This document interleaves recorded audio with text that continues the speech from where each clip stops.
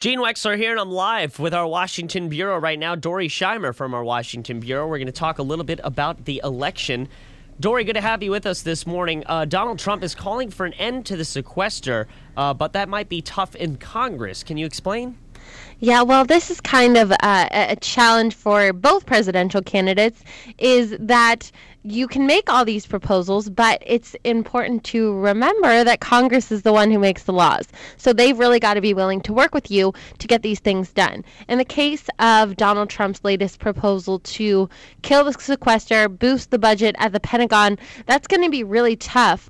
Congress allowed the sequester to go into place, those across-the-board cuts at the Pentagon in 2013, because they couldn't even agree on a budget. So when you think about Congress in terms of they can't usually agree to keep the government open, it's really hard to get these controversial policy proposals to really work their way through the Congress.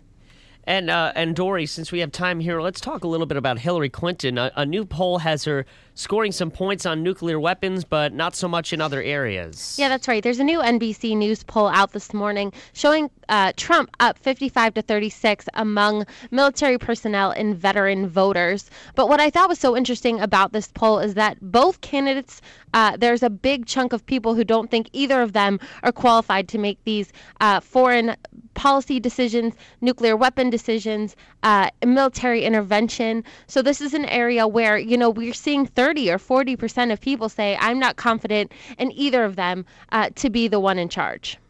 Dori Scheimer with our Washington Bureau. Thanks for that update there. We're going to watch as both candidates talk at a Commander-in-Chief forum that's going to air later tonight on NBC. Thanks, Dori.